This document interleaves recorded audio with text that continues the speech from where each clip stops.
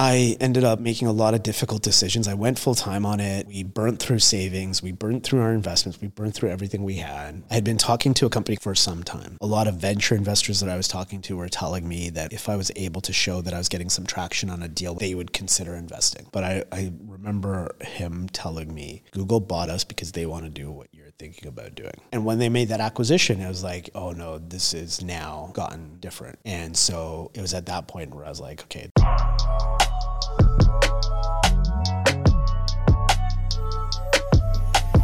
You've been across the whole value chain when it comes to entrepreneurship, from like being a product manager, being an investor, advisor, entrepreneur. Where did that drive come from to want to sample everything, as it were? It's a big question. I think, we've been doing more and more discussion around kind of neurodiversity. Mm-hmm. And I do think more and more I think about it, there's probably some of that kind of going on with me in terms of just having itchy feet, kind of wanting to be constantly learning, wanting to be constantly doing, being easily bored. And it's almost like sometimes I feel like if I don't have a lot on my plate, I don't get stuff done. I see. And so like being a lecturer alongside being an investor, alongside thinking about entrepreneurship, alongside writing, alongside listening to podcasts, alongside trying to be, a good dad, a good husband, all of that kind of stuff means that I'm constantly thinking and going. And I think that's kind of like default. Mm-hmm. And I don't think that works for everybody, right? I think for a lot of people, kind of focus is important. For me, it's hard to focus unless I have a lot to do. Interesting. Mm. And because even though there's like that segment of, say, your career, but you actually studied human sciences or biology. Yeah. Well, I said kinesiology. Kinesiology. Human kinetics. What is that? So kinesiology is the study of like movement. Mm-hmm. So a lot of health professionals, particularly in Canada, will do kinesiology as a first degree. And it gives you, instead of, doing biology or organic chemistry, I mean, you can still do those subjects within the university degree, but you end up doing things more like anatomy, exercise physiology. I actually also did a lot of like sociology of sport, psychology of sport alongside that. So you're doing like ergonomics, you're doing human factors, you're doing all of these things, which, believe it or not, I do actually apply in some areas of my life to date.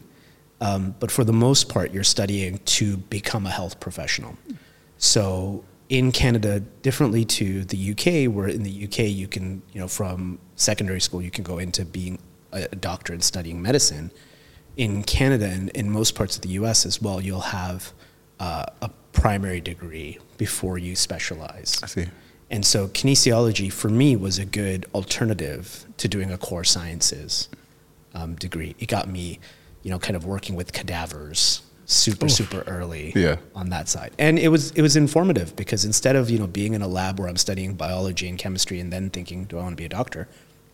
It gave me some practical experience early on to the point where I realized I didn't want to be a doctor.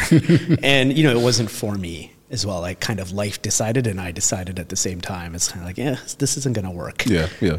So doing that degree was a good primer. And it opened things up. I mean, what happened to me in the 90s while I was studying was that my sociology of sport professor, wanted to put her slides on the internet. And in a class of health science students, who are you going to get to put slides on the internet? Mm-hmm. Well, here's this guy who's been learning about the internet in his spare time. So I volunteered and I kind of built her website where she was putting her slides from the sessions online. And that kind of like got me into, kind of having some experience of working for people to help them, kind of build product in that sense. For her, I was like, okay, the students are your customer. Let's figure out a way to help them kind of see the slides, download the slides, access the slides, see your notes alongside that. And it's funny because that kind of like was an impetus to my career. So even though I studied health sciences, some of the things around concentration, human focus, ergonomics still play a role, but it was a good primer to kind of say, that's not really what you want to do in life. Because did you finish the actual degree? Yeah, I got the degree. I mean, I was considering being a doctor in first year and then thinking about like PT or physical therapy or occupational therapy in like second, third year. and then realized actually it's none of this. By third year, you know, like I had 1 year left to go, and the internet was really starting to take off. I remember losing track of time in a health sciences computer lab.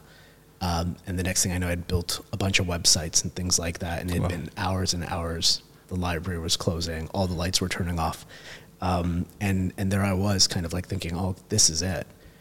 And it, you know, it was my third year of university. So I only had one more year to complete. So I went through, got my degree, did an internship with a health organization in Canada, building their website and their web products. But it gave me, you know, a good grounding in university to kind of like learn what I wanted to do.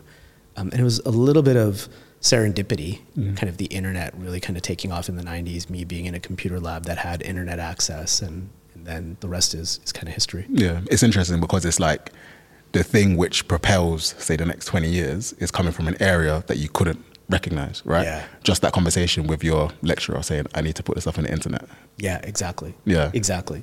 And then, you know, from that kind of background, right, like seeing that there was a health organization that was looking for somebody with a health sciences degree who could help them kind of think about marketing, think about their design of their website and things like that.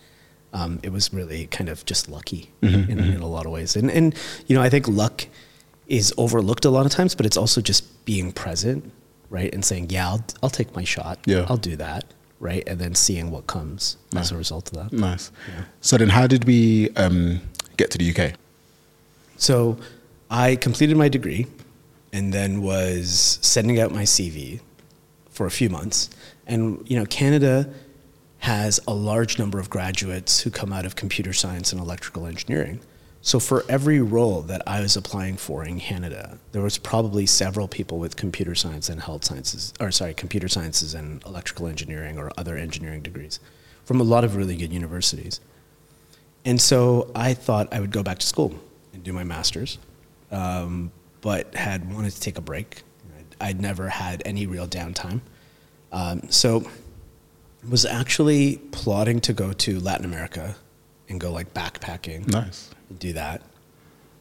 And then just on a random day, I bumped into an uncle of mine in mosque who told me, who kind of heard me out. You know, he was quite successful in the business industry, and he heard that I was thinking about going to Latin America, and he said, why don't you go to London?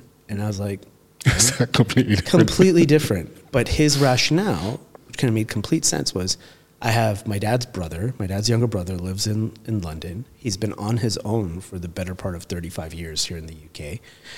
London's a great city. He heard kind of my motivation for going to Latin America.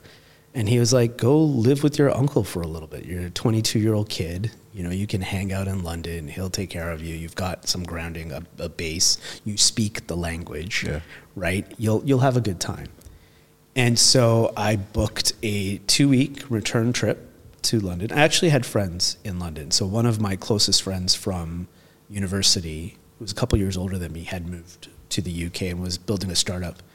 And so I was coming in. Just unfortunately, he was going to miss the 2 weeks I was here. He was actually going to be in the Bay Area trying to raise money for the 2 weeks that I was coming to London. So the first 2 weeks I came to London, I stayed with my uncle. I actually ended up meeting some great friends over those 2 weeks. And I thought, you know, this is a great place. And my uncle had asked me before I came to bring my CV. And, you know, this is 2000, right? So this paper printed. Paper print on a seat. So I had like not a CD. It was actually one of those discs. Floppy disk. Harder versions of those floppy disks that we were putting in computers. And I was uploading it on monster.com. Wow. Right, and all of this. And I remember how in Canada I was emailing and uploading and applying and whatever else.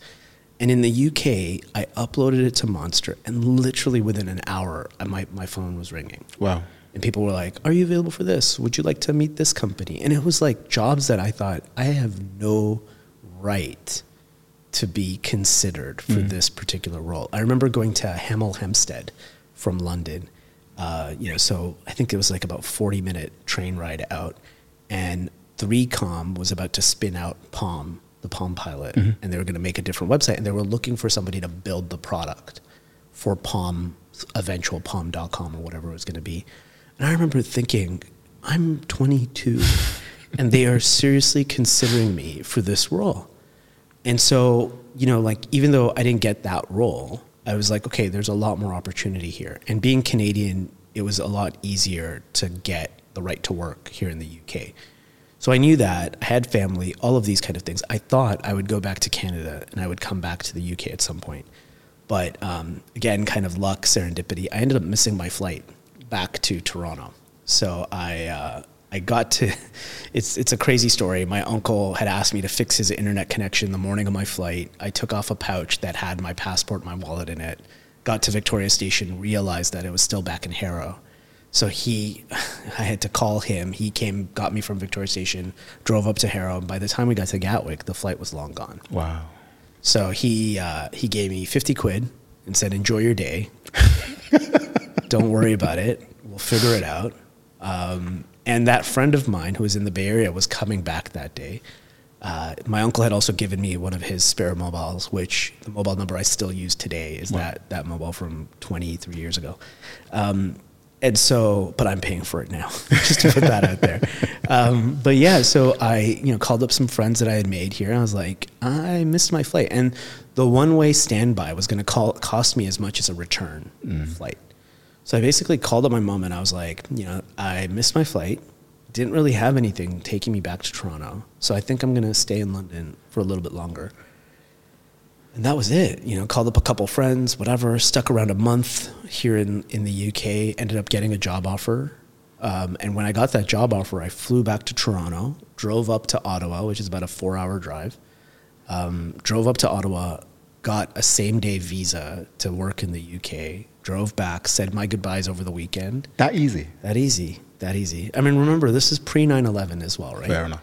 So pre-9/11, Canadian, young, getting a visa, wasn't as challenging or difficult as it is today. So, I kind of took that missed flight as like an opportunity to figure things out. And I love London. I love the energy. And growing up in Toronto, I always thought I'd end up in a place like New York. But coming to London, kind of just made it feel like, okay, home. Yeah. There was a vibe to the city at that time that kind of I really enjoyed. Yeah. And I haven't looked back. Naturally, when you miss your flight, it's like the end of the world. Oh, yeah. You could blame it, and then you could be blaming your uncle. Yeah, exactly. Right? Your uncle's like, please, take this money and go. Yeah. No, and it wasn't that. I mean, I realized it was nobody's fault. It was my fault, if anything else, right? Not putting that thing back over my shoulder. And being thoughtful about where is my passport, right? And all of these things that I should have and taking ownership that, this has happened, it's on me. And I think I could have looked at it as a negative, but I think, and this is something that I've kind of held on to and something I tell younger people quite a bit, is like, when you're young, you should be looking at everything as an opportunity, right? Whatever setbacks you have, whatever things that don't work out or whatever else, those are opportunities, right? Like, what you turn them into is up to you, right? Because they're basically, I think, that when you're young, everything should be a fork in the road. Yeah. Right? Like, one thing's kind of taken off the table means that you focus on something else that's still on the table. Yeah. And for me, missing that flight to Toronto, would I actually have gotten my act together and come back to the UK? I don't know. But, kind of it forced me to focus and say, okay, I need to figure it out here because I want to be here. Especially because you're considering of doing a master's as well, right? Yeah, I was. And it wasn't a determined, I wasn't, for example, for the MBA, you write your GMAT. I wasn't thinking about the GMAT or anything. It was just like a thought in the back of my mind. Got it. Because this is February of 2000, and I'm thinking, okay, I've got September when another stream will start. So it'll give me some time. I was thinking about, do I do a master's in engineering? Do I do an MBA at that point? Because there are certain schools where you don't need the work experience. You can just go back and do a master's.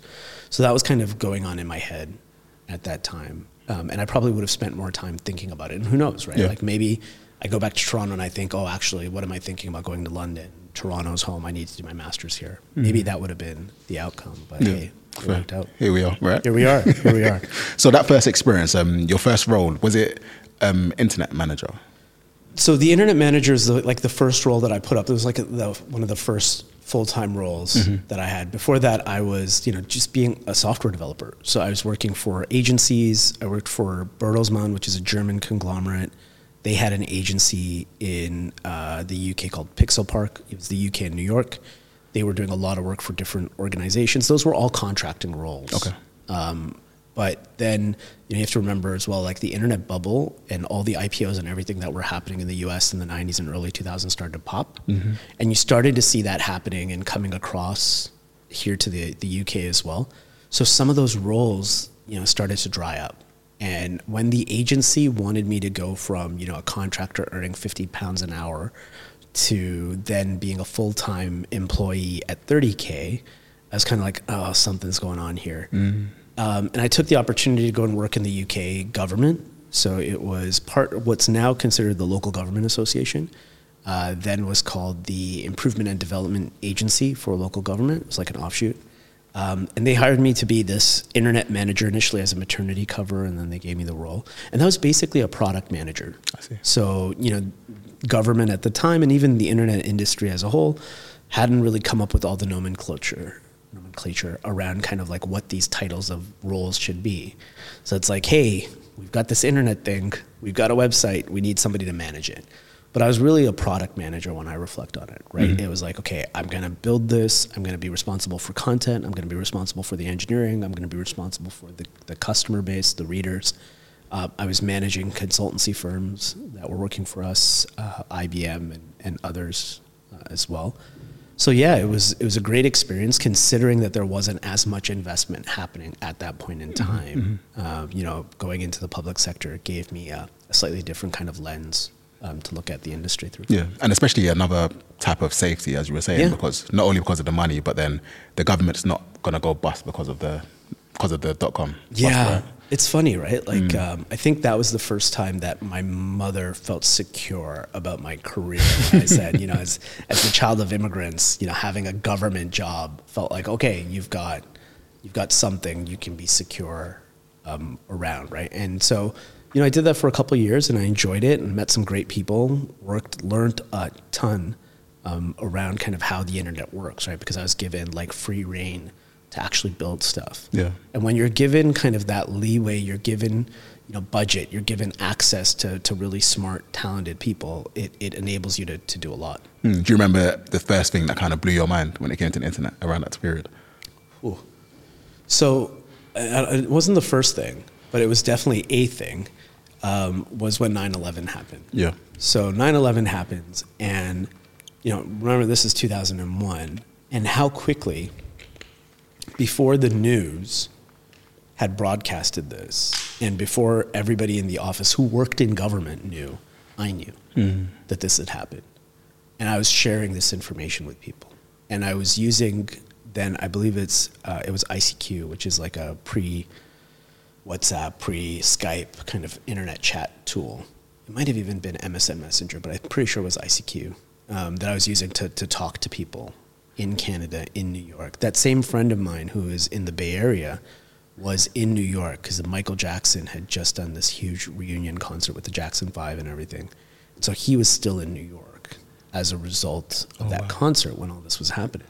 And that just blew my mind, A, because of the scale, but B, about how quickly information was being transferred, how quickly I knew and how quickly I was checking in on people across and how quickly I knew, for example, that a friend's cousin was in the building, that my cousin was supposed to be in the building. All of these things, like I found out so fast. And now we take it for granted, right? Like WhatsApp and WhatsApp groups and, Facebook and Instagram and all of these things and Slack in the workplace, make us not really kind of understand like how quickly it is. And when the first time that happens, it feels like magic. Yeah. Right. And I think that was the first time in that role. And I still remember where I was in that building in Farrington where I was like, holy crap, this is, something else. And no one knew what was going on yet. You were like the first one. No one else knew. And I was like sharing this information and people were like, what? And looking at the BBC and it hadn't been broadcasted yet or anything like that. And then it's like 2 minutes after I've shared this, it's like breaking news. Yeah. And it's like at that point I was like, okay, this is a serious technology that's going to change the way we live. Yeah, yeah. And it's crazy how like that event just reverberates across everything, like not just internet technology, but travel, like you were saying, visas, everything. Well, 100%, right? And I think like when we look at things like the pandemic recently, and we compare it to the global financial crisis 10 years earlier, we compare it to 9/11, there's, these things happen, right? You kind of like have a couple of lived experiences and cycles where you see how everything kind of implodes around a major event like that. And that was definitely one of those which accelerated technology and accelerated our understanding of technology alongside a major event that impacted so many people. Yeah. Wow. Did you feel quite, I don't say isolated, but like you were in the know kind of thing? Yeah. And so it can go one or two ways. Either people can pigeonhole you and then you're not allowed to say grow out of that box. Interesting. Or people kind of say, I'll just let Farhan deal with it. And therefore it kind of accelerates your growth. Did any of those kind of scenarios happen with you at that time? So I would say there was definitely a change in that event and everything else. And even just around that time, it's like, okay, you're just doing your thing. I think that accelerated how important everybody viewed it as a platform and as a technology. So it went from, oh yeah, you're just tinkering over there and that's fine, to, okay, no, we need to seriously invest in this. We need to seriously commit to this being the channel for growth. And so, I think it went from one to the other. And that was great, right? And I really enjoyed that. But that was kind of the thing that started me thinking on, how limited am I in my capacity? Because I hadn't trained as an engineer or computer scientist. It was all kind of self-taught and everything else. I had not gone back to school to do my master's that I thought about. Whereas, today you could be an engineer and you can learn on ChatGPT, you can learn on GitHub, you can learn on all these platforms. I was tinkering and you're figuring it out. And I think that was a major difference, to me, at least in that point in time, where I was like, I don't know if I'm the right person to be kind of doing this. And also it was the government, right? And I wasn't quite sure, I was getting a lot of opportunity. At some point you're learning plateaus. Yeah. And I was kind of like, okay, I feel like my learning is plateauing here over time. And is that what made you say, I'm going to do an MBA? Yeah. So, I got recruited by one of the firms we were using from a consultancy perspective. And they asked me to join them. And it was at that point where now I looked at their client list, I looked at what they were doing, their work. I thought I could do it, but I negotiated the time to do my MBA alongside. Oh, so you was working while studying? Yeah. Nice. So I did a program called the Executive MBA at London Business School, where I was allowed, or I was working full-time, and then I was also studying full-time. So I had a full course load. Well, alongside that, I was actually trying to apply my learnings in my day job. How was that? I kind of referred to that point in my life as trying to juggle 3 balls when you can only really juggle 2. So there was, the work side of things, there was the MBA side of things, and then the third was just life. I was in a relationship, we were trying to figure life out. That front, I had lots of friends at that point as well, and you're like social, you're in your late 20s, early 30s. And so you're trying to figure out like how to juggle, and really you can only kind of balance 2. So at every point for those 2 years, I felt like something was dropping, right? I felt like I was dropping the family or life ball when I had to focus on work and school. I was dropping the school ball when actually my best friend got married this summer and I had a corporate finance exam. And I was like, and he had a destination wedding in Mexico. And I'll remember like getting up at 7 a.m. after a night of partying in Mexico to study corporate finance. I was like, this is not the best use of my time or the best way to be studying for this exam. And it's quite funny, right? Like all of that kind of balanced out in the long run, but in the moment you're kind of like constantly feeling guilty. Yeah. I should be a better friend. I should be a better boyfriend. I should be a better husband. We had gotten married at that point when I went to business school. I should be a better, kind of student. I should be a better employee. And you're just not doing anything as well as you want. You're doing everything just good enough. Yeah. But it's funny because I feel like with life, you kind of, when those 3 opportunities are given to you, I feel like you just say yes and you just figure it out, because when you say no, you don't know what you're giving up on, and you're like, oh, I could have fit it in this little bit of slack here. Well, here's the thing, which I kind of skipped over on the MBA side. So I wrote my GMAT, which is the entrance exam for globally kind of recognized as like an entrance exam for the MBA. And I didn't know I was going to do that well. So I thought I would write it, I wouldn't do that well, and then I would apply to a school that didn't need your MBA, your GMAT, and I would do it the following year. So this is June 2005. So June 2005, I write the GMAT. I'd studied for 2 weeks. I had taken my mom to Dubai and just got out of London, was studying most days, and then came back and wrote it, and just wrote it on the whim thinking, okay, let's see what happens, and ended up doing really well. Love it. Right? And so I was like, oh, okay. And then I started thinking about American schools, right? Your Harvards, your Whartons, your Stanfords, and went to visit London Business School. I had the brother of a friend who had gone to LBS and had a really good experience. He was somebody I liked. So I gave it a shot, and I sat in on a lesson and was like, oh, this is actually quite fun. I'm actually enjoying this. And then when I started talking to the admissions folks, they were like, well, you know, your score is really good. Your experience is interesting. You're quite diverse. You could probably start this September. This is June. So I've got 2 months. And I'm like, oh, wait, I could, you know, and you leap forward a whole year. You know, instead of starting in September of 2006, I was getting the opportunity to go to a world-class institution and start in 2005.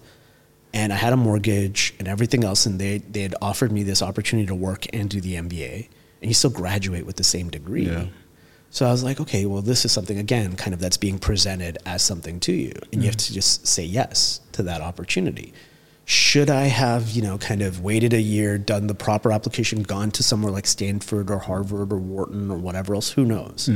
But I was like, actually, the opportunity cost of waiting another year, but also having a job, having less debt, all of that kind of stuff, meant I took that opportunity on that front. So, you know, when I'm thinking, oh, crap, I've got these 3 balls, and I'm not really performing as well as I could, I kind of put myself in that situation. Yeah. And when you put yourself in that situation, you kind of have to, you know, lie in the bed that you made, right? It's kind of like, okay, I'm here now. How do I make the most of it? How do I make the best of it? Yeah, because did you know what you were going to do after the MBA? No. It was just like you're just doing a ticker box. I had an idea that I wanted to be an entrepreneur.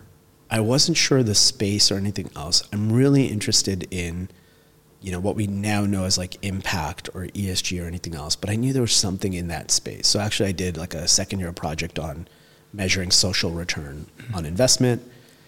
And I was kind of interested in that as a space. I did a competition on venture capital. I did a competition on business plan writing and all of these kind of things, right?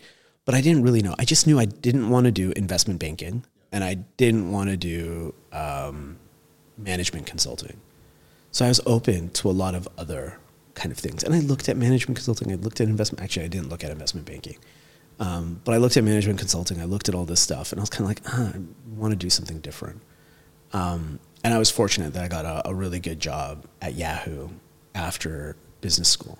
And I'd kind of been purposeful about that. I'd interviewed with Google quite a bit, and I got this job offer at Yahoo. And the thinking was like having a big brand, a big tech brand, I thought would enable me and I would learn in a large organization.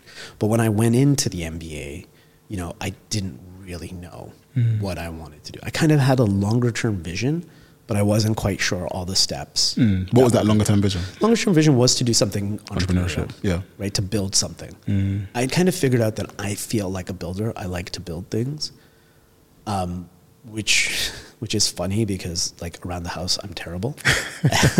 But at the same, I knew kind of from a company, a culture, something I wanted to build in that way. But I just didn't know how I was actually going to get there.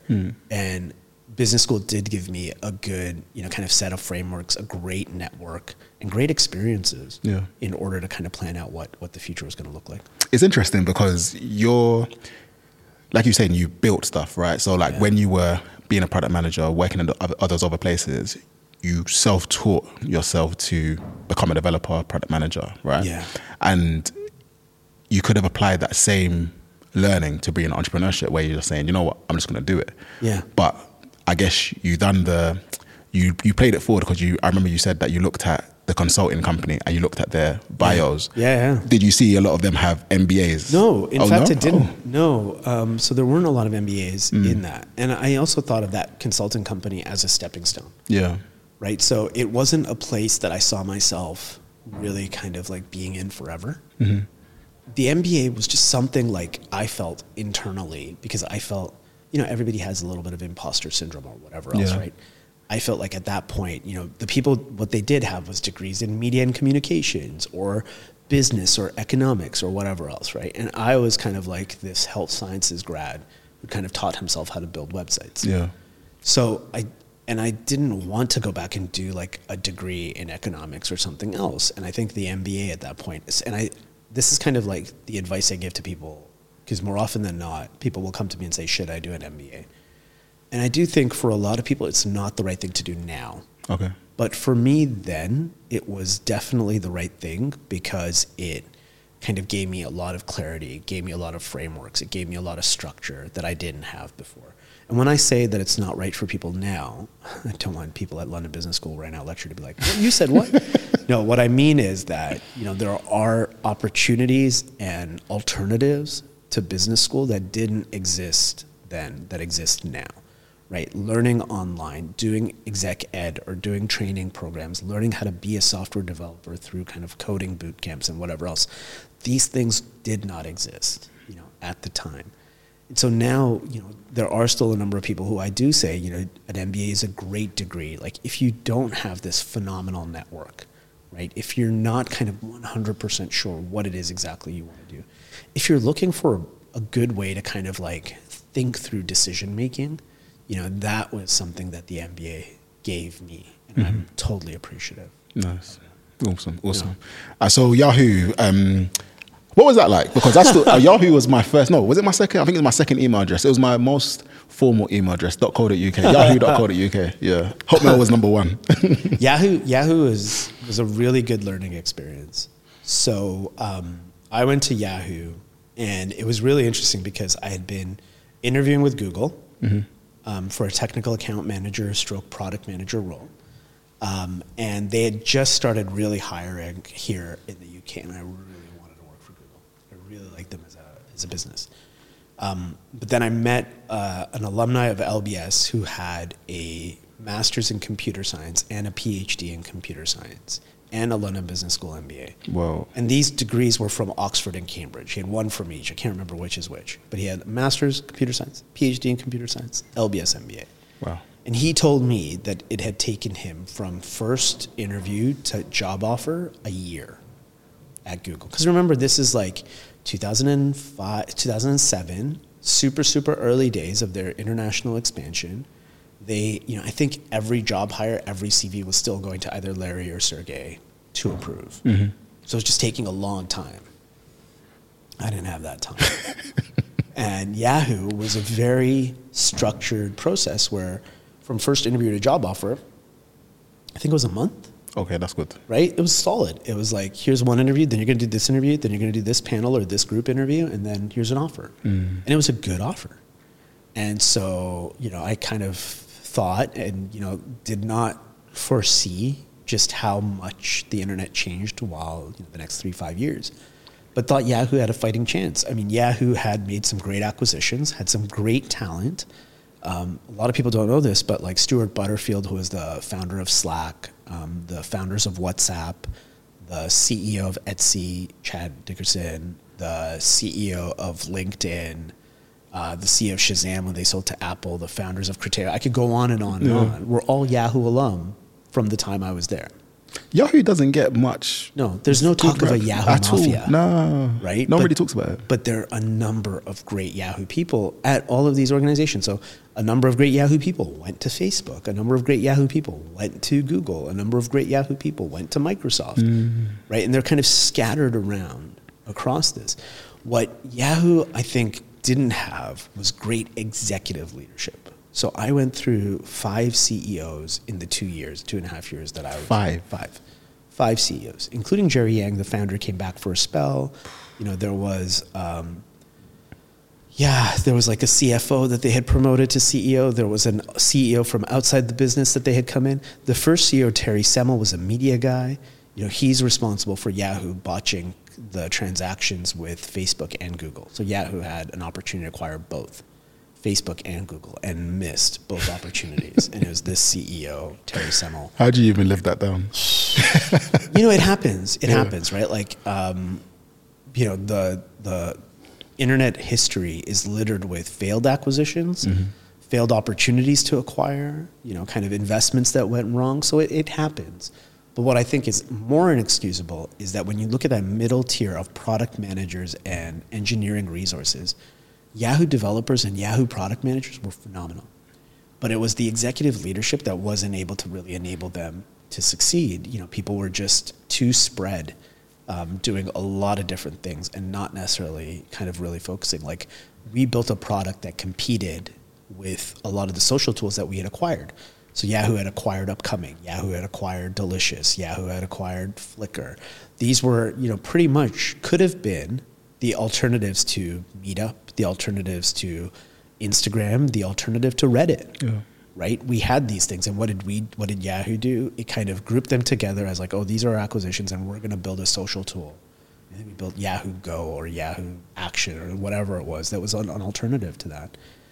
It had these great minds, and even Yahoo Answers, and kind of what Reddit's doing now, there was a lot of similarity there. So I think what I learned was actually leadership is super, super important. Mm-hmm. And no matter how good your middle tier of engineering and strategy and product development might be, if they're not empowered by senior leadership, it can be so difficult to actually be innovative and actually execute. I mean, I knew on my first day. So on my first day at Yahoo, walk in, sit down, and they gave me access to Outlook email. And I was like, we have a mail product. So wait, we're not using our own mail product, we're using Outlook? And it was that kind of stuff that people didn't see the issue with that at leadership. Yeah. Right? That why are we using Outlook for our mail when we have a mail product? How do we expect people to use our mail product when we're not using our own mail product? So there was things like that from the early days kind of bothered me. Now, Yahoo then offered me the opportunity to move to Switzerland on a great package. And so I literally remember this. I was drafting a resignation email. And how far into working with 6 months? 6 months. You're ready to go. 6 months in, I was it. I was like, I've had enough. I'm done with this. And I get a note, as I'm drafting this email saying Yahoo will be moving its executive leadership in Europe to Switzerland. Right? People who do not make this move will be made redundant. So backspace, delete the email. I'm going to wait because I did the math in my head. I was like counting down. Okay, there's this person on top. There's this person. There's that person. There's these people. And I was like, I think I'm like at number 13 or 14 in the organization, maybe a little bit higher. So I was like, okay, there's a good chance. And sure enough, that afternoon, I get a note saying your job is moving to Switzerland. So I go into this and I'm thinking, okay, maybe we'll move to Switzerland. Maybe I'll take the redundancy is what I'm thinking, right? And it's always nicer to walk away with some money than just walk away. And that's what I'm thinking. And then they give us the offer of how much they're willing to give us in order to relocate. And I remember going home and showing my wife and saying, so I didn't resign. They're moving my job to Switzerland. And here's what they're offering us to move to Switzerland. And I remember her looking at that and going, I guess we're moving to Switzerland. and sure enough, that's what we did. So, and it's all of these things that happened as a result of that move. So I ended up spending another 2 years with Yahoo. All in Switzerland? Mostly in Switzerland. Came back a couple of months before the 2 years were up and did some consulting for the firm while I was back here. But yeah, we did 2 years in Switzerland, had our daughter out there and lived the life. It's been cool. Switzerland. It was a cool experience. We definitely grew as a family. We definitely learned a lot. I, kind of built some really great relationships there, and I love kind of living in another culture and that experience, and it also gave me a great grounding for why I love London. Yeah, because Switzerland, where we were living between Geneva and Lausanne, that was not London. So moving out kind of gave us a window into actually, we do appreciate the UK. Because when you was at Yahoo, were you still like a technical account manager? I was kind of I was the go-between from our internal marketing teams, our sales teams, and our development teams. So my technical role was figuring out how we were going to use our internal inventory for our own products. So how do we market Yahoo products on Yahoo tools? But because, I'm the kind of person who likes to get involved in lots of stuff, I was doing everything from we would have hackathons and I would get involved with our development teams around those and ideas for helping the business move forward, through to on the sales side when we made acquisitions, how do we roll these out to customers? How do we roll them out for ourselves? And then how do we roll them out to our customers as well? So it was this really weird kind of majorly matrixed organization from a marketing perspective. So I was a technical person within the marketing team. Okay. Yeah. And it was a great experience, and it actually kind of led me to build my first company because I saw some weaknesses in terms of how people were buying digital media from a marketing perspective, which I saw as an opportunity to then say, okay, this can be the entrepreneurial thing that I want to do next. What made you decide to build it rather than externally, rather than internally? I tried to do it internally. Okay. So I pitched it internally over and over again. And I think at that point, Yahoo was quite acquisitive, but not really great at kind of building tools from the marketing perspective. So from the consumer perspective, really great at kind of building great tools and great products for whether it was Yahoo Dating, Yahoo I think Match, or Yahoo front page, or the search, or all of these things from a consumer perspective, willing to innovate, willing to build. From a core technical marketing perspective in terms of digital media and digital marketing, which was how we were making money, Yahoo was more acquisitive. So it was like, oh, somebody else is building something, let's bring them, just buy them and buy them. And so, I had this idea, which was what's now called a demand side platform. And I had this idea about like how people buy media, leveraging kind of Yahoo assets, and it just didn't go anywhere. And I one of my managers told me, I think if you really want to build this, you're going to need to build this outside of Yahoo. And so that's what I decided. So you had enough conviction to say, you know what? Yeah. I'm going to do it myself. Well, I mean, I was done with Yahoo anyways. Like I had said, like I was ready to leave after 6 months, right? And I thought, I'm pretty smart, got an MBA, I've got, 2 years at Yahoo now. If it all fails, I'll get another job. Yeah. It'll be okay. Yeah. So I thought, okay, it's a safe bet. Also, like, I wasn't expecting to have paid off all of my business school debt and everything and have savings that early in post business school. So moving to Switzerland had given us this kind of like, almost like an extra life in the game of life. Right? If you think about it as a game, it's like, oh, we've got an extra life here. Yeah. Maybe we can use it and do something. That's cool. So I did. So then when you were like preparing to quit, how did you prepare? Like, did you give yourself a timeline of say like 3 months, 6 months, or more sudden than that? No, I mean, so the move to Switzerland had said, do this for 2 years. Okay. We were at like month 18 of that, and I started to have conversations. I think we were also unhappy in Switzerland at the time. We had a young child. We didn't have any family, didn't have many friends around. So it was personally kind of quite daunting. So from a personal perspective, we wanted to move back. So what I did was I offered to move back, but also spend some time consulting with Yahoo. And they were game. So they gave me some good consulting opportunities for a couple months. So when you say consultant, as in they just hire you back as a contractor? Yeah, it's like on a day rate. Wow. So they hired me back on a day rate in order to help them with social, right? So now this is 2009, 10. Facebook is just kind of growing on that front. They're starting to think about like how should they engage with Facebook. So I'm kind of looking at some of that in Europe. Just helping them kind of think about social media. How do you convince them? Because they could have just said, no, we want to keep you internally. Yeah, I mean, they did try. I think they knew that I had the entrepreneurial bug, that I was going to do something. And so I think like they knew the alternative was just let them go altogether. But, you build relationships. And also partly for me, it was downside protection. Yeah. Downside risk protection, right? It's like keep working with them so I keep getting a day rate. And that way I'm not, kind of burning cash too much before we raise money on that front. That was the intention. So we did it that way. I do not recommend that. It's hard, kind of trying to do so many different things and building a company. Building a company is quite consuming, especially as I was on my own. I did a bunch of things wrong in my first business that they don't teach you in business school and are very hard to learn unless you're in it. Things like distributed teams at that point, really hard to kind of mesh and build and be on the same page. And everybody was doing it as a side hustle at that point. And it's really hard when everybody's doing it as a side hustle. So just learned a lot and kind of moved forward.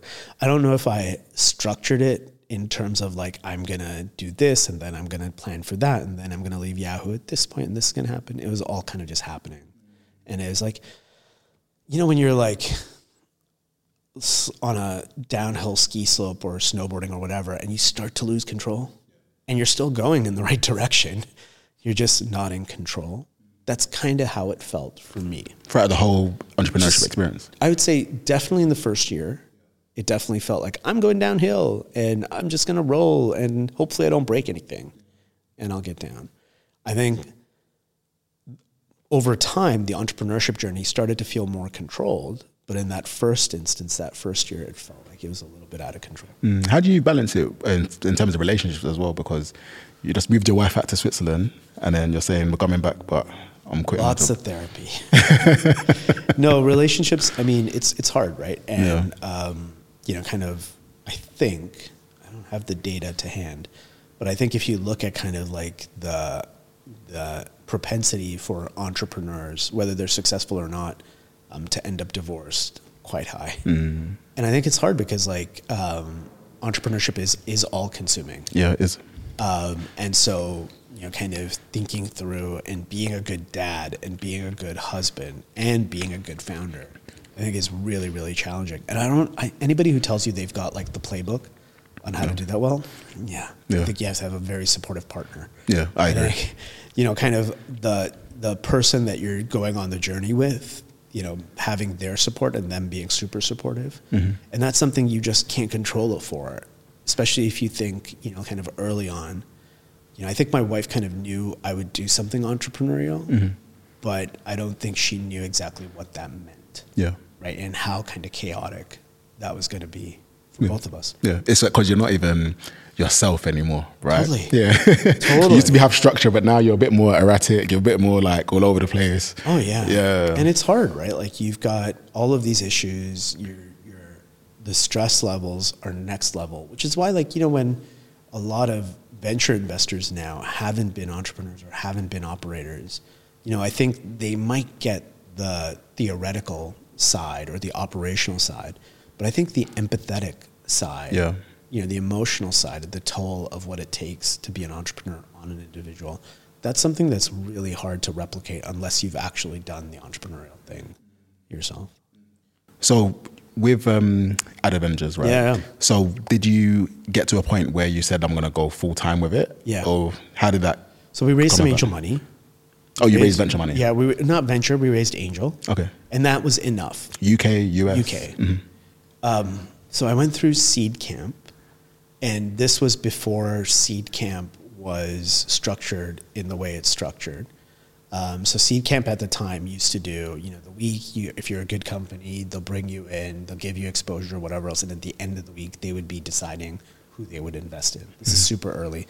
Now what they do, they don't do the weeks in as much anymore. And now they make the investments before kind of exposing people to the Seed Camp process. But at the time, you know, this is like one of the first early batches. And I remember Carlos, you know, kind of talking to me about what their terms would look like. And it was less capital for more equity than an angel was offering me. So I ended up taking this angel's capital. And it was a slight, you know, I kind of kicked myself around that because now I know kind of the value of the network and everything else. And this was a friend of a friend, and they didn't really have the experience of backing tech companies. They had lost money in one other deal, and we weren't part of a portfolio, you know, a good portfolio. We were part of one or two companies that they were making as a side bet. Yeah.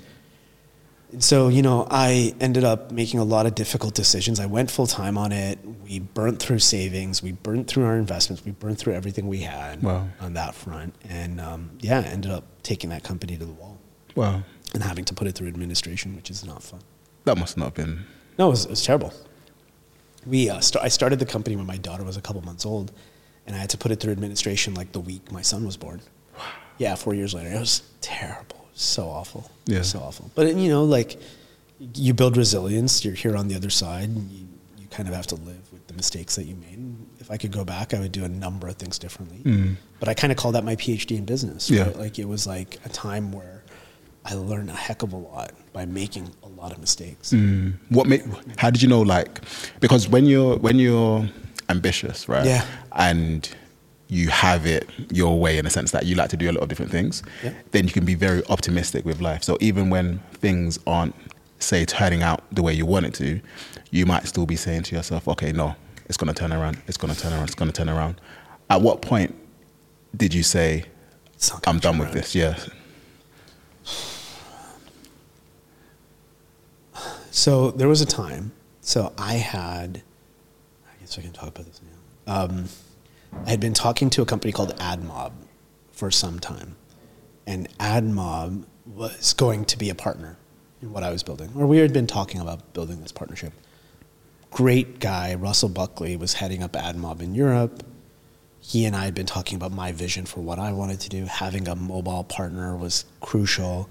A lot of venture investors that I was talking to were telling me that if I was able to show that I was getting some traction on a deal with AdMob, they would consider investing. And then AdMob got acquired by Google for I think it was a couple $100 million. And Russell, I can't remember if he called me or if we had a coffee or what, but I remember him telling me, Google bought us because they want to do what you're thinking about doing. No way. I was like, okay. And it was that point where I was like, this ain't gonna work. Yeah. So, and was thinking about pivoting, didn't really have that much capital to give back to investors, and burnt through most of the cash. So it's one of these things where, kind of it happens really, really slowly, and then it happens all of a sudden, right? I'm sure Google had been acquiring other companies. I'm sure Google had been thinking about this and plotting and building, platforms in order to simplify ad buying for their customers. Why wouldn't they? And when they made that acquisition, it was like, oh no, this is now gotten different. Yeah. And so it was at that point where I was like, okay, this isn't going to work. I'm going to need to figure something else out. Well, how did you pick yourself up from that?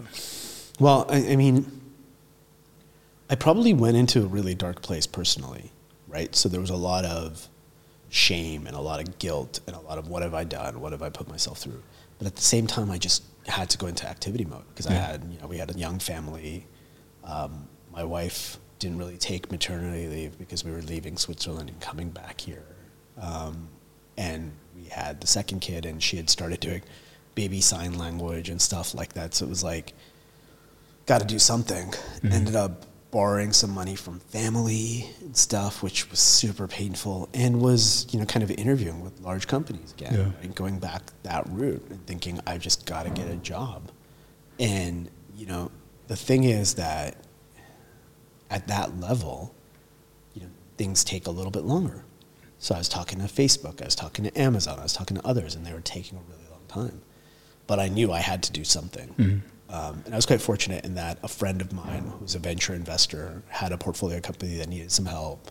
I caught up with him, and he said, why don't you just do a day rate consultancy gig for us and go into this company because you could really help them. So I did that, and that was one of the nicest, most solid deals or solid things that anybody in the venture industry had done for me. And it basically saved me. It kept me in entrepreneurship, close to early stage companies and all of that.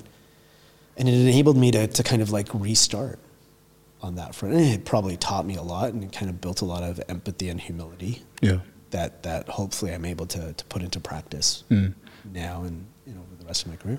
No, for sure, man. I mean, that's how it got to me. It's hard. It's because it's like that word failure, right? Yeah. And the knowledge that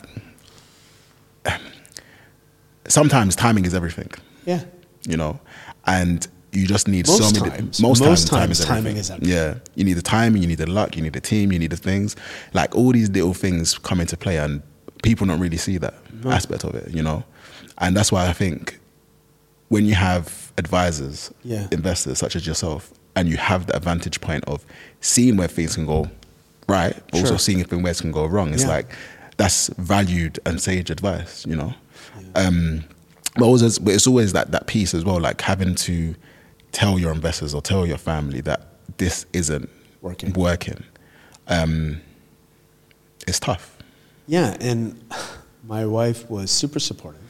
I remember because I had another friend, Vinay, who started a company called Whipcar, which was basically like a get around, but probably way too early. I think I've heard of that before, actually. Yeah. So he built Whipcar, and both of us kind of ended our entrepreneurial journeys around the same time. And I remember she did like a Father's Day kind of like, not party, but she kind of like baked cupcakes, and we had tea, and we had 2 little kids, and she invited Vinay over. She was like, it's kind of like a celebration. Yeah. It's like the end of one journey and the start of hopefully something new. And I think it's super important, right? Like to have a partner who's supportive. Yeah. But even then, like, it's really difficult. You know, you hear the words failure and you think failure. And I think there needs to be a better kind of terminology, right? And I think a lot gets made about the U.S. culture, the American culture around kind of, you know, failure as taking a swing. And I think there's something about that, right? Where it's like, okay, you took a chance. And I think we're getting better at it here in the UK around kind of respecting founders for having given things a go. But at the time it's not like that. It's not. Because this is like mid-thousands, like 2013, 2014? Yeah, it was 2012, 2013 that I put that company out to pasture. Yeah. And yeah, so my son was born, yes, 2013. Yeah. Especially at that time, that's when the real startup culture is beginning. It's beginning. Yeah. It's beginning. You know, we had just come out of the global financial crisis, which was another thing around like luck, right? Like who tries to build a company when the world is going through this global financial crisis? So that was hard. But yeah, we're starting to see this boom. We're starting to see companies get funded. You're starting to see more and more activity. You're starting to see, you know, kind of proper venture investors coming together and building good funds. You're starting to see that, you know, kind of entrepreneurship being something. You're also starting to see like younger entrepreneurs get some success. Because I do think that's something about the UK around kind of entrepreneurship. Before 2013, maybe even a little bit before that, you'd get entrepreneurs who would hit it big and then they'd go and move to like the south of France, or they'd move to, you know, kind of the islands, or they'd move to the US or whatever. Now you were having entrepreneurs who were doing well, and then they were coming back and reinvesting, you know, their returns into the next generation of entrepreneurs. And I think you need a couple of those cycles in order to really kind of build a culture. I agree. So how did you go about like rebuilding your identity? Because obviously you were going through that time saying I'm a founder, and then now you're in another organization.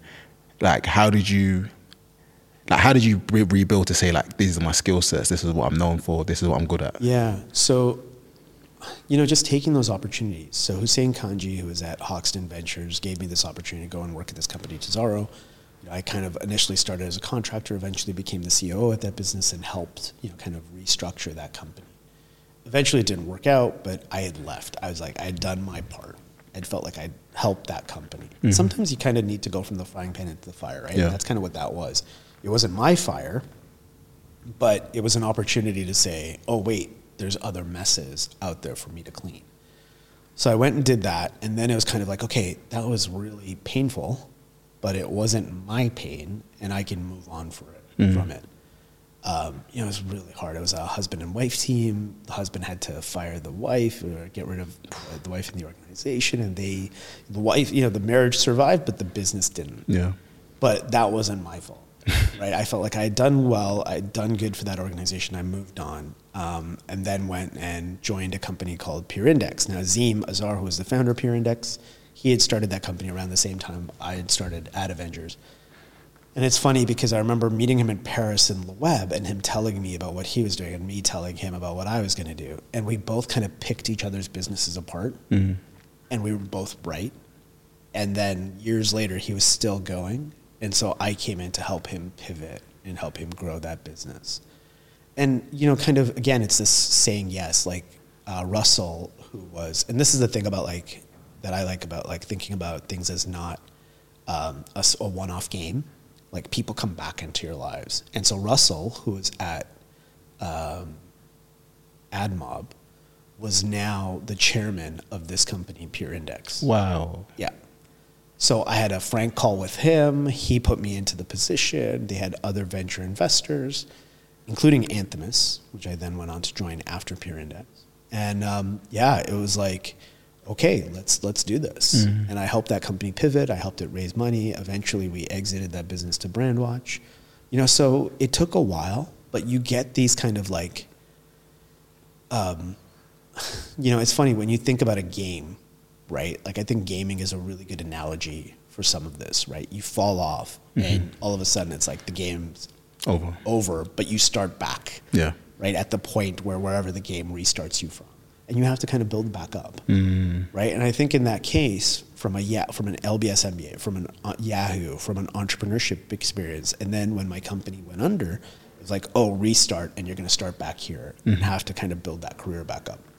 And so it took some time, but I think when we exited Peer Index, it kind of felt like, okay, I can do this again. Yeah. It felt like a little bit of rebirth of my own, kind of ability, or my own sense of ability. I think it was always there, but that was kind of the first time where I felt like, okay, I can do this. It's a big win, especially to get the exit. I mean, don't get me wrong. It was not like a game-changing, world-changing, it didn't give us FU money or whatever. But it was a really difficult situation. I think the investors had basically written off the investment, and for them to see that they were getting some return at some point, was a huge kind of outcome from that perspective. Yep.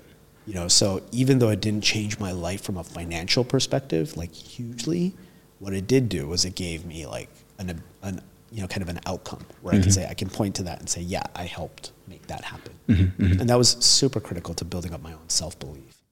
So after the exit, did you see it through, like work for Brandwatch for a bit as well? Or did you, so Brandwatch was based in Brighton. And so I was commuting from London to Brighton a couple of days a week. That is long. It was a long journey. And then we started building a London office for the company with the Peer Index folks who had moved over. But yeah, I mean, it was like too many cooks, right? They had they had a great CEO. Giles is amazing. They had Azim in the organization. They had a CTO. They had a COO. I was like, there's too many C's in this organization for me to really stick around. So I was doing product development for them for some time, and then I was like, actually, you don't really need me here. And I had what's called an accelerated vest, so my equity didn't have an earnout or significant earnout or anything like that. So I was like, you really don't need me here. So I'm going to walk. I'm out, yeah. And everybody was very, very supportive. Giles and I were emailing this week, and now it's, 7 years after that exit. So it was fine. And it was an ability to say, I mean, Azim stuck around for a little bit longer. He had more equity in the business, had to do the earnout. Of course. All of that, and saw that through. But for me, it was like, okay, I can move on. And started advising other entrepreneurs, started figuring out what I was going to do, went back to teaching a little bit at LBS and doing some stuff for Kings. How did that happen? Did they reach out to you? So what happened in a nutshell was Seed Camp started hiring entrepreneurs in residence. I went and was like, oh, that's an interesting thing. How do I become one of these? And they're like, we're full. I was like, thanks. But what they did, one of the people who was put in this entrepreneur in residence role, Keith's last name, but he circulated an opportunity to me that King's College was looking for an entrepreneur in residence. And so I became the first entrepreneur in residence for this King's program because of that introduction. Yep. And then I was, as a result of that, I found that I was actually pretty good in front of a student crowd helping and all that. So King's would give me opportunities with professors at like UCL or Imperial or Birkbeck and stuff like that. And then I purposefully went to LBS and was like, hey, a year after that, I was like, hey, I've been teaching at all these other London institutions, but I actually went to this one. Yeah. Wouldn't it be great if I did something? And I kept this relationship with one of my professors, Keith Willey, who then introduced me to the assistant dean at London Business School, Julian Birkinshaw. And he just so happened to be working on building an elective. Oh, nice. And he was like, I'm looking for somebody who's got practical experience in this space. And I was like, here I am.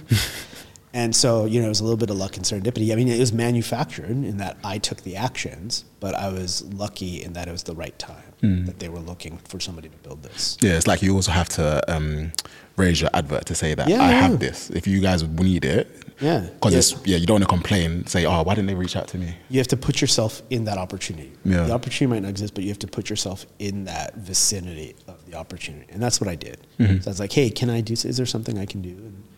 And it's just right place, right time, make the connection. And then I had to kind of like do the work. Yeah. Right? So we wrote a couple of cases. We delivered the course. It went well.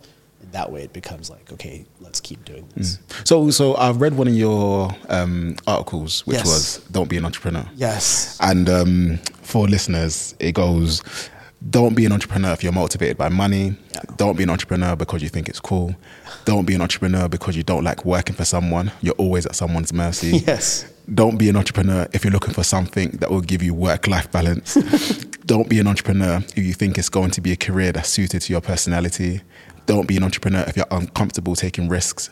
Don't be an entrepreneur if you're not fully invested in solving the problem you're working on. Don't be an entrepreneur because you think it's a good career move.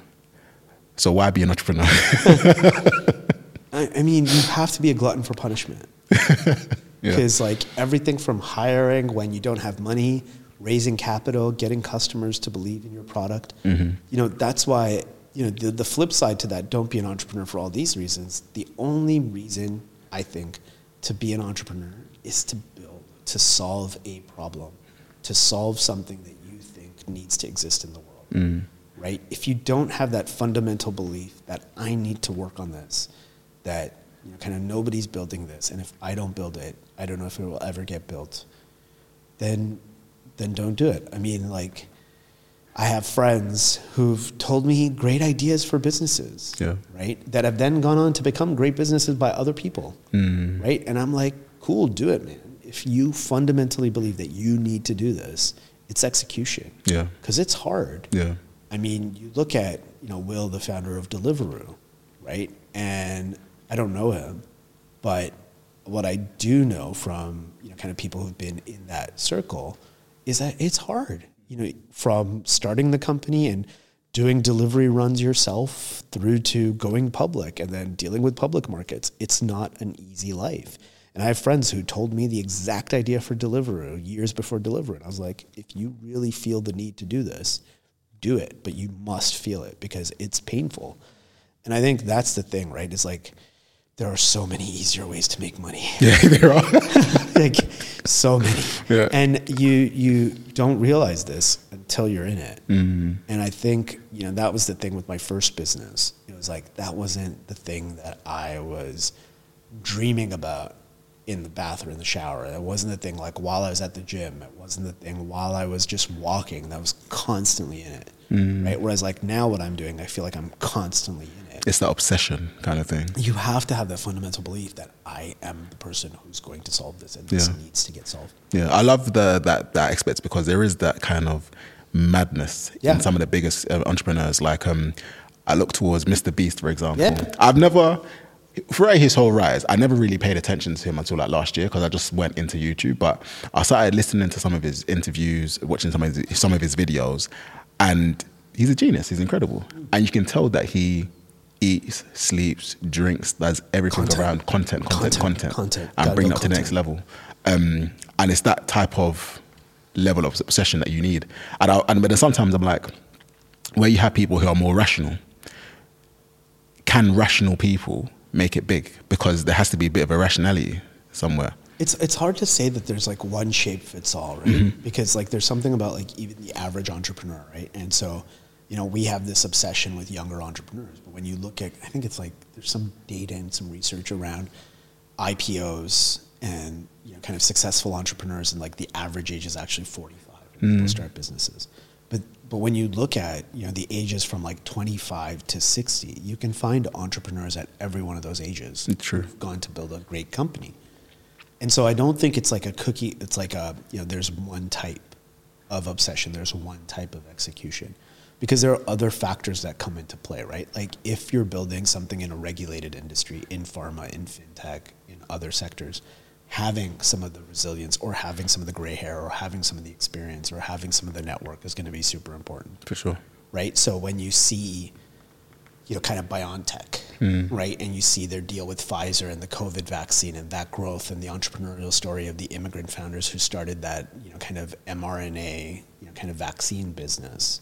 Those people had to have PhDs. They had to have kind of the data and the research backgrounds. They had to be people who were going to build this. And they probably were, you know, super obsessed with the science part of that. And you look at them and you compare them to a Mr. Beast, very different personas, very different individuals, very different teams, very different cultures, very different, you know, kind of everything, right?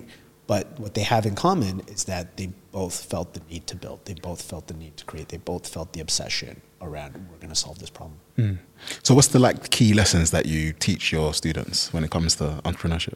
Well, you know, I don't really, so I'm teaching technology and innovation strategy this year for the MBA program. It's the first time I'm teaching that. Usually I'm teaching managing a digital organization, which is like fundamentals of digital organization. So things like APIs and building on top of legacy systems and things like that. Because there's a lot of like core technology that I wish I had learned. Yeah.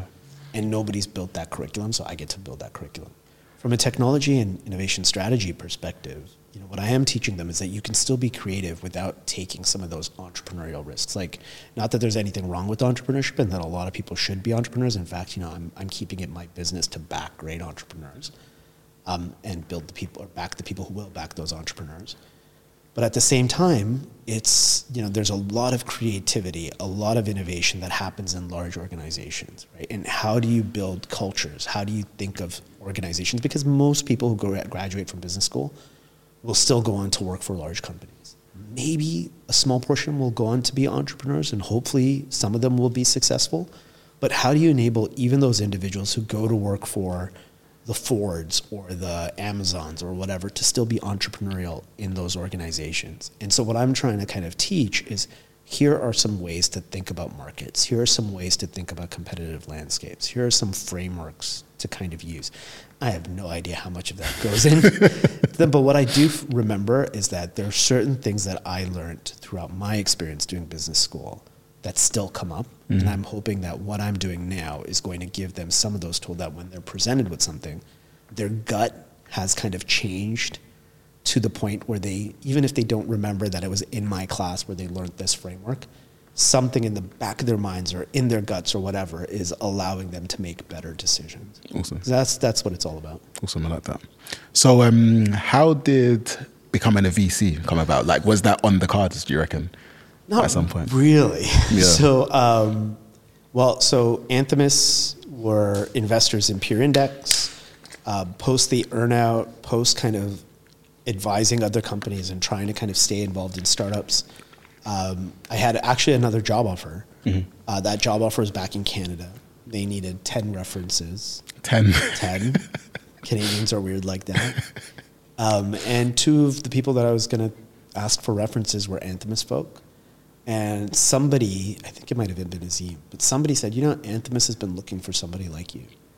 And so when I asked them for reference, I also kind of asked a couple other people who I knew there, what's going on with this? And they're like, can you come in tomorrow to have a chat with us about this particular thing? And what had happened was they had a relationship with BBVA, the Spanish bank, to build a fund for pre-seed investing, and they needed somebody to run it. And they needed somebody who understood early stage company building. And so Sean, who's the founder and CIO, he had a really frank discussion with me because I was like, I don't know about fintech. I really don't know about financial banking. Banking scares me. And he was like, we'll teach you what you need to know about financial services. But company building and investing, he was like, I think you'll be good at it. And it was a great, great opportunity. And I went in and for 4 years ran a fund, deployed a small amount of capital, made some investments, sat on the boards of these companies.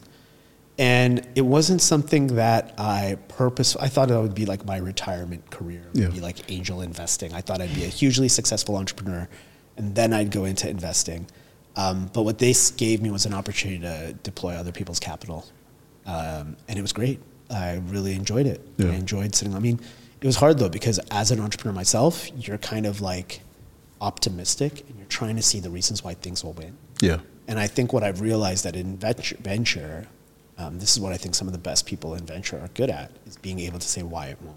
Oh, interesting. You're able to kind of say, I don't think this is going to, and a lot of times you'll be wrong, right? Like Fred Wilson, who's at Union Square Ventures, I think still keeps a box of Airbnb cereal that they made.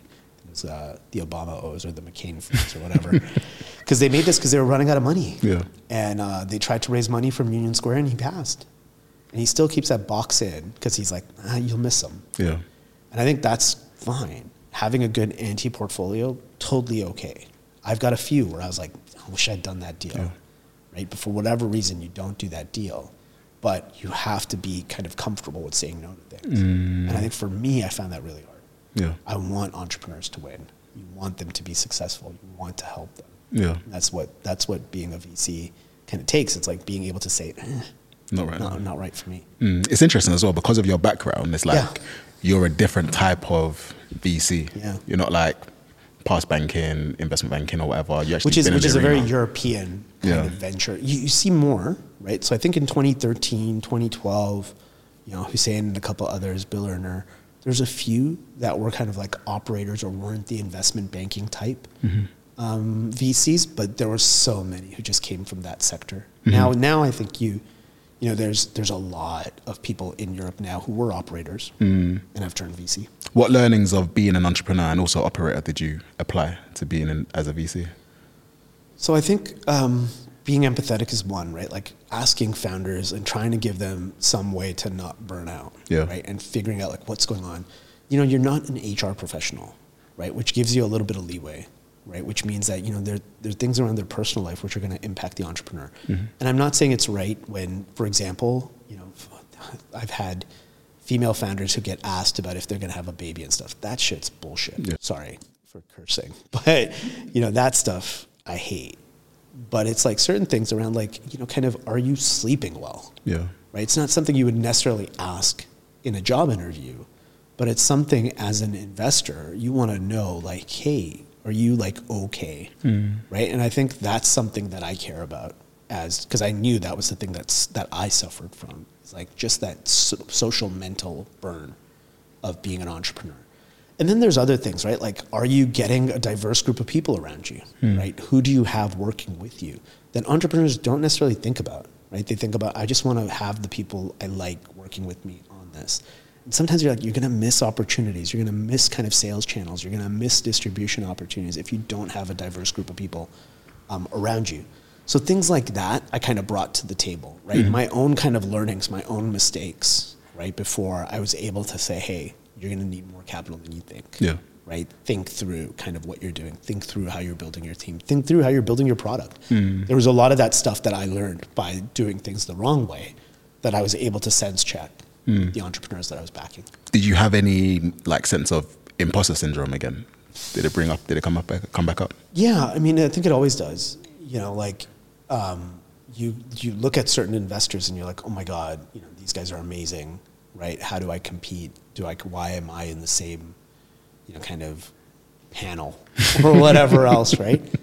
But there's also, I mean, the good thing is that there's a lot of people, I think what you realize is that everybody has it. Yeah. Right? And it presents in very different ways in a lot of different cases. And once you get to that realization, right, that even the best investors have a little bit of imposter syndrome. I know that there are people who are running billion-dollar funds, who've built billion-dollar companies, who still are like, feeling like the person next to them in the cul-de-sac, wherever their house is, has achieved more. And you're just like, really? Really? You built $2 billion companies. Oh, the person next to you has built a $10 billion company. It's like, it's okay. Yeah. And I think that's that realization, right? So having imposter syndrome, I think, is something you learn to live with. You learn to say, okay, it's okay. It's going to be all right. I'm doing okay. Yeah, it's a good one. I think as a VC or just as an investor in general, you kind of have to be hard-headed, but also listen to the consensus view in the sense of understanding your own conviction of if something's going to work, if it's not going to work. Strongly held beliefs, but weakly loosely held. Strong opinions, beliefs, loosely held. Yeah. I like that saying a lot.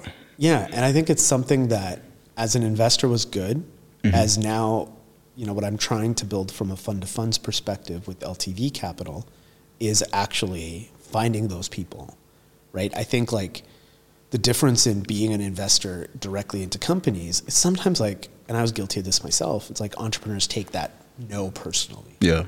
Whereas with a GP LP relationship, when you're an LP or an investor in a fund, you don't have the opportunity to take it personally. You understand that sometimes it's markets, sometimes it's macro conditions, sometimes it's their own fundraising, and you still want to keep these relationships going because there might be other opportunities to collaborate. And I think that kind of sets me up much better than kind of being an investor directly in companies, right? Enabling people to invest is kind of the mission. Yeah, I like that. It seems one core theme, like throughout your career, has been the importance of networks. Yeah.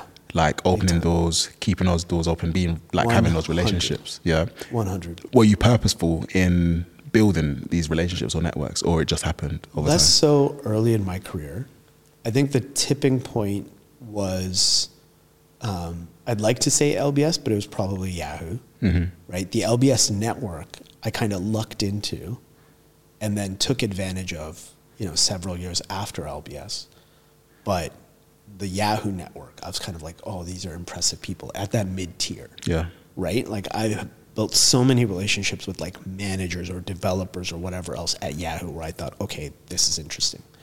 And that's where it started to kind of think through that the importance around networks. And now I'm like, I have a friend, Erica Young, who was at Anthemis with me and who was at Atomico until recently and does some work for them still and does a lot of stuff with different programs. And she studies this immensely. I'm not a student of it, but I'm a big believer of the fact that your network is going to be everything. Yeah. How do you, so someone who's trying to get their foot into the door, like where do you go from just starting your network? Do you have to solve for like, say, brands or work in a big company or go to a big famous university or go into events? Is it just publishing more to build it? I'm a big believer in A/B testing and gathering data, and that there's no one right way to do anything. And I think that applies to networks as well. I think there are certain individuals who will find events overwhelming, but who will find, online communities super useful. One of the entrepreneurs I backed, Liad, we had originally interacted on Fred Wilson's blog, in the comments on Fred Wilson's blog. And then 10 years, maybe longer later, I found myself backing his company, right?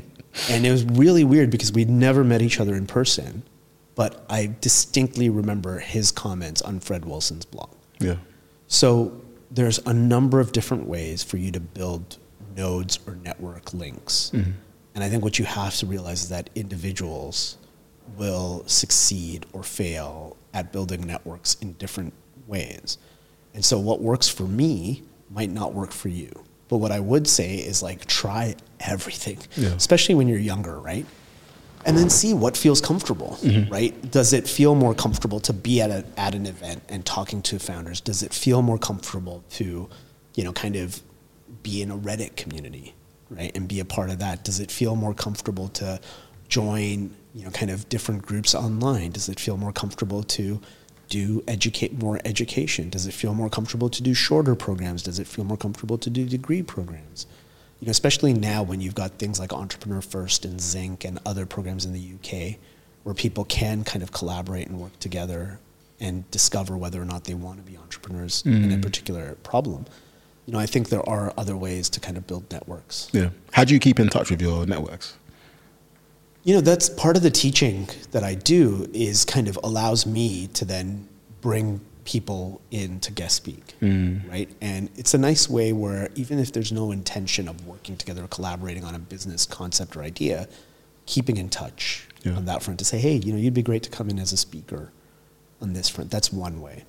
I try to use social media and social channels to kind of keep people updated and produce content and then see who's engaging and try to keep some viewpoint on what others are doing and stay aware and stay connected to people.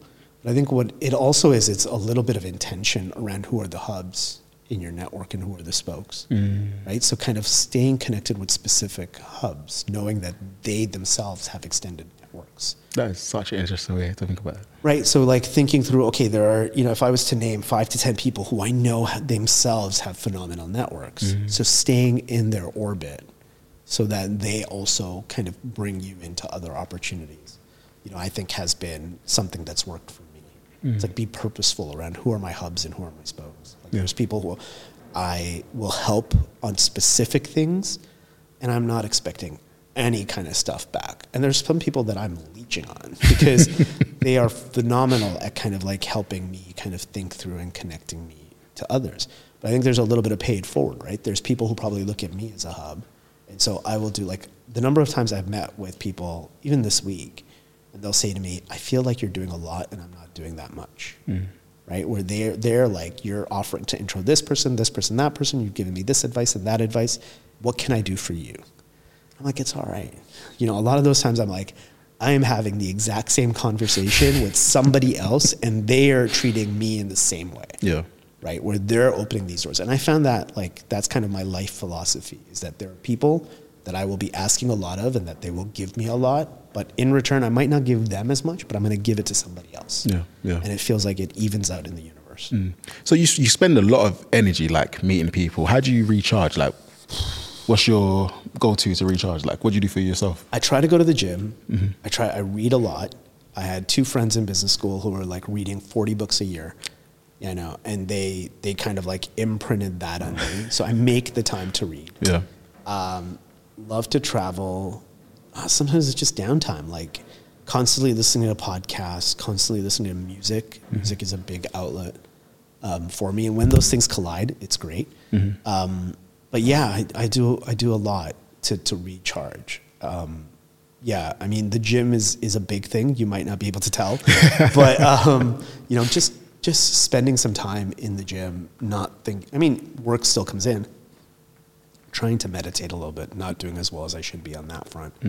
But yeah, you find your way. Yeah, I relate because like same with me, traveling, because I get so busy with work, it's easy for me to just deprioritize it, but my wife won't let me. So she'll be booking the trips in my advance on my behalf. And then music, like especially, I didn't realize how much of a cheat code it is where when you're feeling down or in a different place to listen to one of your favorite songs and it can help you just transform you to somewhere else. I have playlists for certain events. I have a motivation playlist. I have a gym playlist. I have a pre-class playlist I play before that I know I'm teaching. So I'll listen to it. There's like 5-10 tracks that I'll kind of just get you in the zone, just right? get me in the zone. Yeah. Just get you in the zone. And then, even the gym as well. Like when I get stressed, I would not work out, which makes no sense. Oh, no. But then this year, I kind of gave myself like a challenge of doing 30 minutes of activity every single day. So I'm on day like 93 now.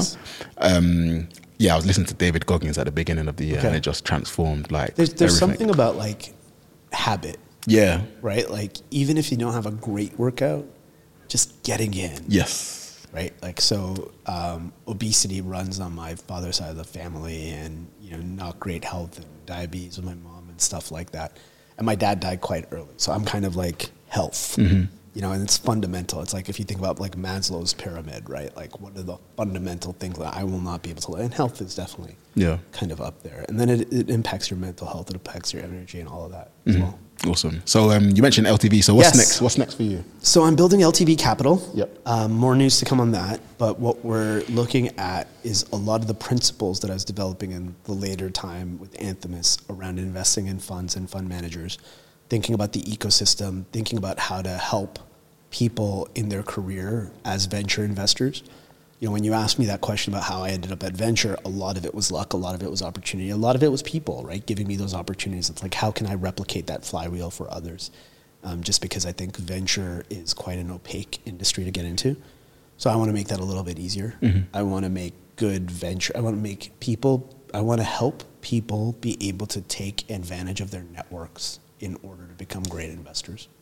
So that's the goal, is to kind of build something. And it's, you know, when I think about Ad Avengers to this journey now, you know, this feels more of an obsession. It feels like there needs to be more equity in venture. There needs to be more capital given to people who deserve that capital.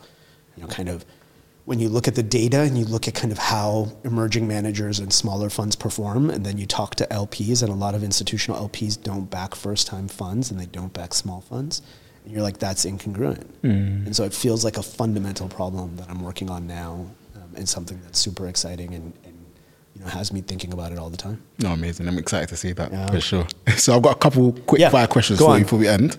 So can you share a prediction or a trend with me that might be considered controversial and or surprising? This could be within fintech or banking or anything in general. I'll go into AI.